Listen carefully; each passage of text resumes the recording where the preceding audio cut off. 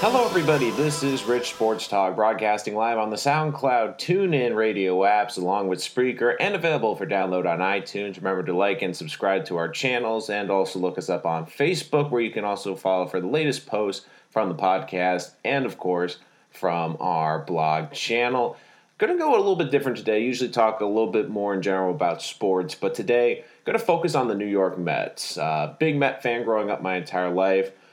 Currently living in the New York area. So I did want to talk a little bit about the New York Mets because they've been in the news a lot lately.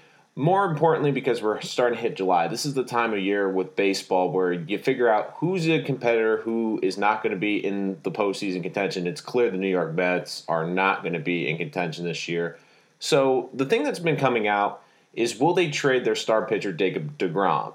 Now, Jacob deGrom has been pitching at an incredible level this year. You can make the case he is pitching at a Cy Young level and could be one of the favorites to win the Cy Young this year, despite having no run support and a terrible supporting cast around him. But I digress. What I've been hearing from all these talk shows in New York, from the New York area, is that the Mets have to trade deGrom.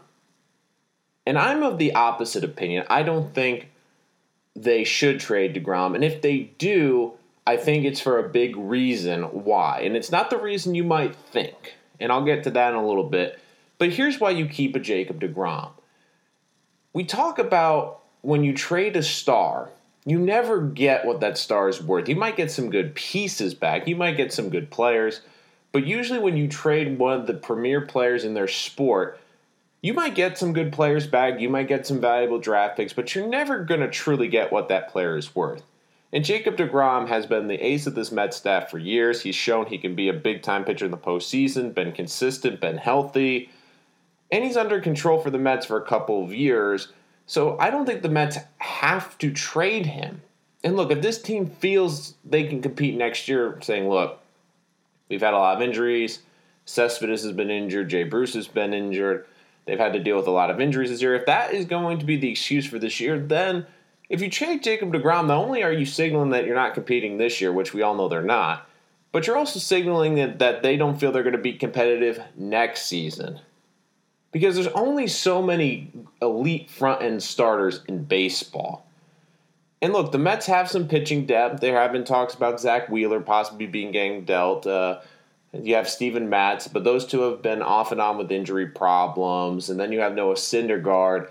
And to be honest with you, I think if the Mets are going to trade any pitcher, it should be Syndergaard, because I think he'll be a little bit more attractive, even though he's had the injury problems with the last years. If they can get him healthy and pitch over the last 15 games, give him 12, 15 good starts the last half of the season, I think you could get a good value back for him during the offseason, because this is still a guy that throws 100 miles an hour, one of the best in terms of stuff guys in baseball. And despite the injuries, I think there'll be a team that will need an ace that could pay through the nose, and it would be an attractive offer in the offseason when teams are sitting in the winter meetings and seeing hundreds of $1 millions being thrown at guys who really should be 2s or 3s in the rotation, and they're looking at a guy like Noah Syndergaard who they can keep relatively cheap for a couple of years.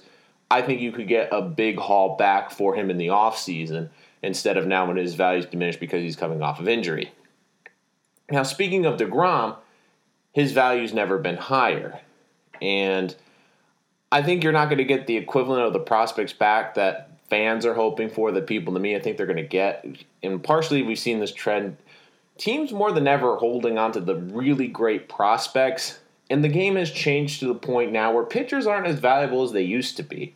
I mean, you look at the top organizations in baseball now, and what is it that makes them great? It's that they have great young position players. So you look at Houston, you look at New York, you look at Boston.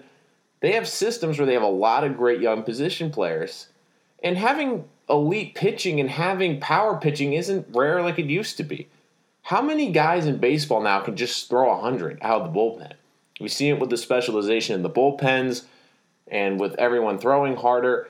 Having frontline stars, it isn't as rare as it used to be. And having guys that can throw and get strikeouts, you look at baseball now, it's all about home runs and power pitching. I mean, power pitching isn't as rare as it used to be, and you can get guys that can strike out 10 guys, it seems, anywhere nowadays. So, for the Mets, I don't think you're going to get truly what you could get with deGrom back. And even if they got a couple of good prospects, even if they got like 2 great prospects, the only way the Mets look good is if they get, and you have to think about the odds of this, if they get a trade with multiple players, if they get some guys that are constantly pushing for all-star teams. Like if they were to go out and say, well, we're going to get an all-star caliber catcher, possibly an all-star caliber second baseman for the next decade, maybe, could they maybe get a third baseman? They get like a catcher a catcher's third baseman, one of those combinations, maybe even a first base prospect. I don't know. I think that could help alleviate, but if you get just prospects, you give their top prospects in certain organizations, you're hoping that they get to the major leagues and are productive players. Right now you have a guy who is one of the best in the game as a pitcher, and if you're trading for prospects, you're hoping maybe 2 or 3 of them pan out and become solid major league players, not even all-stars.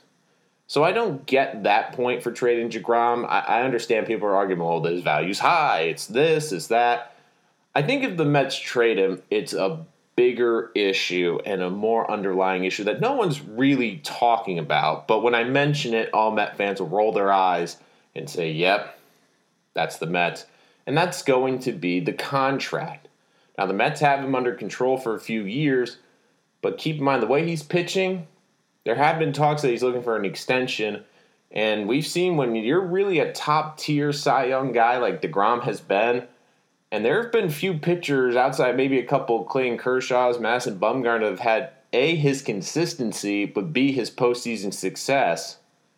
He's going to command a $200 million salary at the very, very least.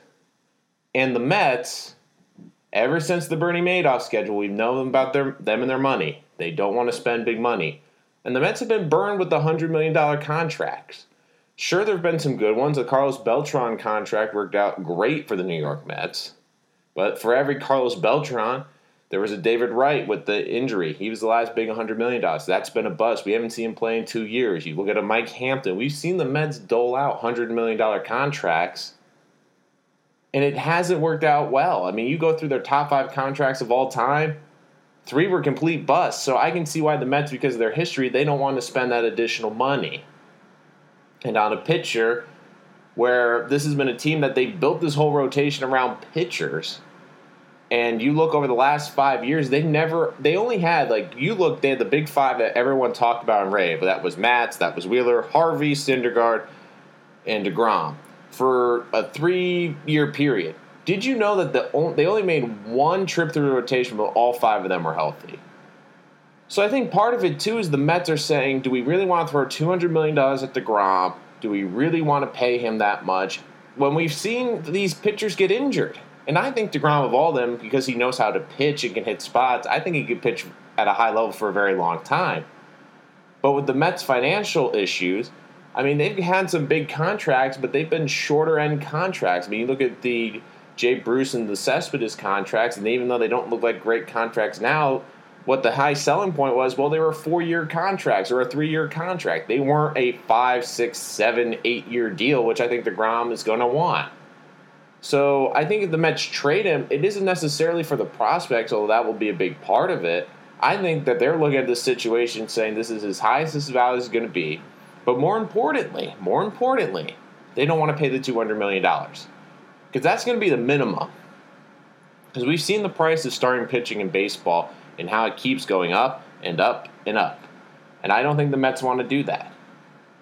It is also tough for this front office. You have to feel for them because they've lost Sandy Alderson because of him stepping away with cancer. Now you have 3 different guys stepping into the general manager's role at arguably one of the most pivotal times for the franchise with the deadline closing in.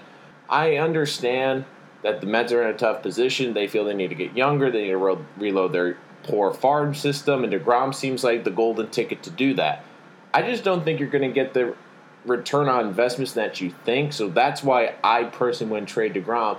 But if the Mets do trade him, I don't think it's about the prospects. I think it's that the Mets just don't want to pay $200 million bare minimum for Jacob DeGrom. They don't want to give him that big contract. I think that will be the biggest reason they're trying to sell high. Personally, like I said, I would trade Syndergaard, let him start a couple games to end the season, show he's healthy, show that he can pitch at a high level, and then trade him in the offseason for prospects. I think that would be good. And people say, well, it's the offseason. People can go out and sign free agents.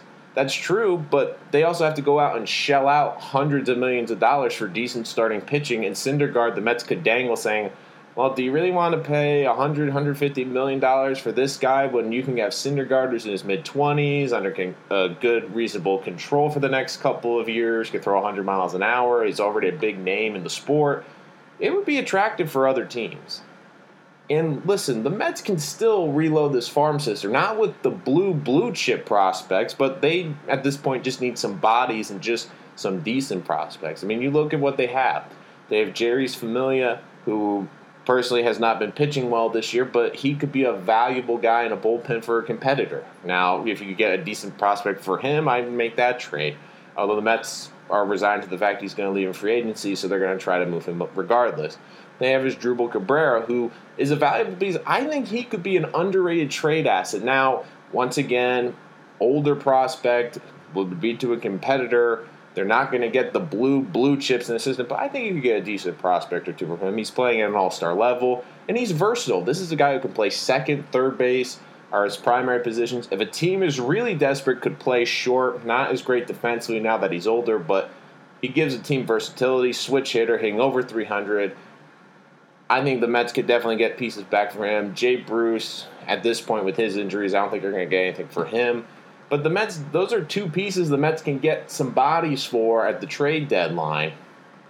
I just don't think you're going to get a great return on Syndergaard. And for DeGrom, if you got a couple blue chips, you're just hoping a couple of them become decent players.